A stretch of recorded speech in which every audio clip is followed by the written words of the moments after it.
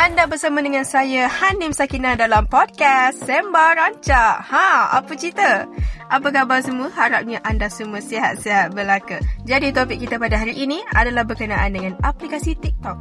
Apa cerita dengan TikTok ni, Hanim? Okey, begini alkisahnya. Perasan tak? Kita ni mudah terpengaruh ataupun orang kata mudah tergoda dengan saranan ataupun recommendation tentang sesetengah produk yang pengguna-pengguna di aplikasi TikTok suggest ataupun sarankan berbanding dengan iklan tentang produk yang sama di TV, surat khabar dan majalah. Seperti contoh, teknik yang paling biasa kita nampak adalah hashtag Shopee Chat. Selalunya, kreator akan mulakan video mereka dengan audio Shopee Chat. Di bio creator akan letakkan link yang membawa pengguna ke laman Shopee supaya mudah untuk mereka membeli produk tersebut ataupun masukkan produk tersebut dalam Shopee cart mereka.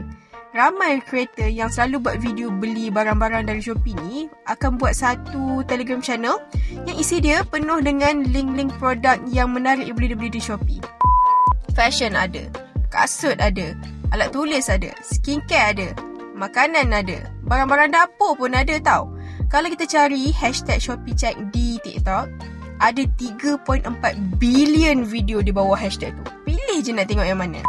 Ada juga orang yang mulakan video dengan mengatakan mereka menyesal beli produk tu. Di caption video mereka pun akan ditulis menyesal beli. Jadi kita pun tertarik lah nak tengok video tu sampai habis sebab kita nak tahu apa yang jadi, apa yang salah dengan produk tu. Kreator akan cakap dalam nada yang kononnya marah, padahal tak pun. Di hujung video, mereka akan cakap ayat macam ni. Ni ke moisturizer yang viral tu? Menyesal I beli, sumpah menyesal. Menyesal I beli satu je tau. Lah, tertipu kita. Saya sangat tertarik dengan cara yang netizen guna untuk iklankan produk ataupun nak promote sesuatu barang di TikTok. Cara macam ni pada saya tak bosan kita nak tengok dan kita pun tak rasa meluat nak tengok sampai habis. Macam saya lah kan, dah banyak kali terbeli produk-produk yang netizen-netizen kita suggest dekat TikTok. Bahaya ni, lama-lama duit bukan membukit tapi menghilang.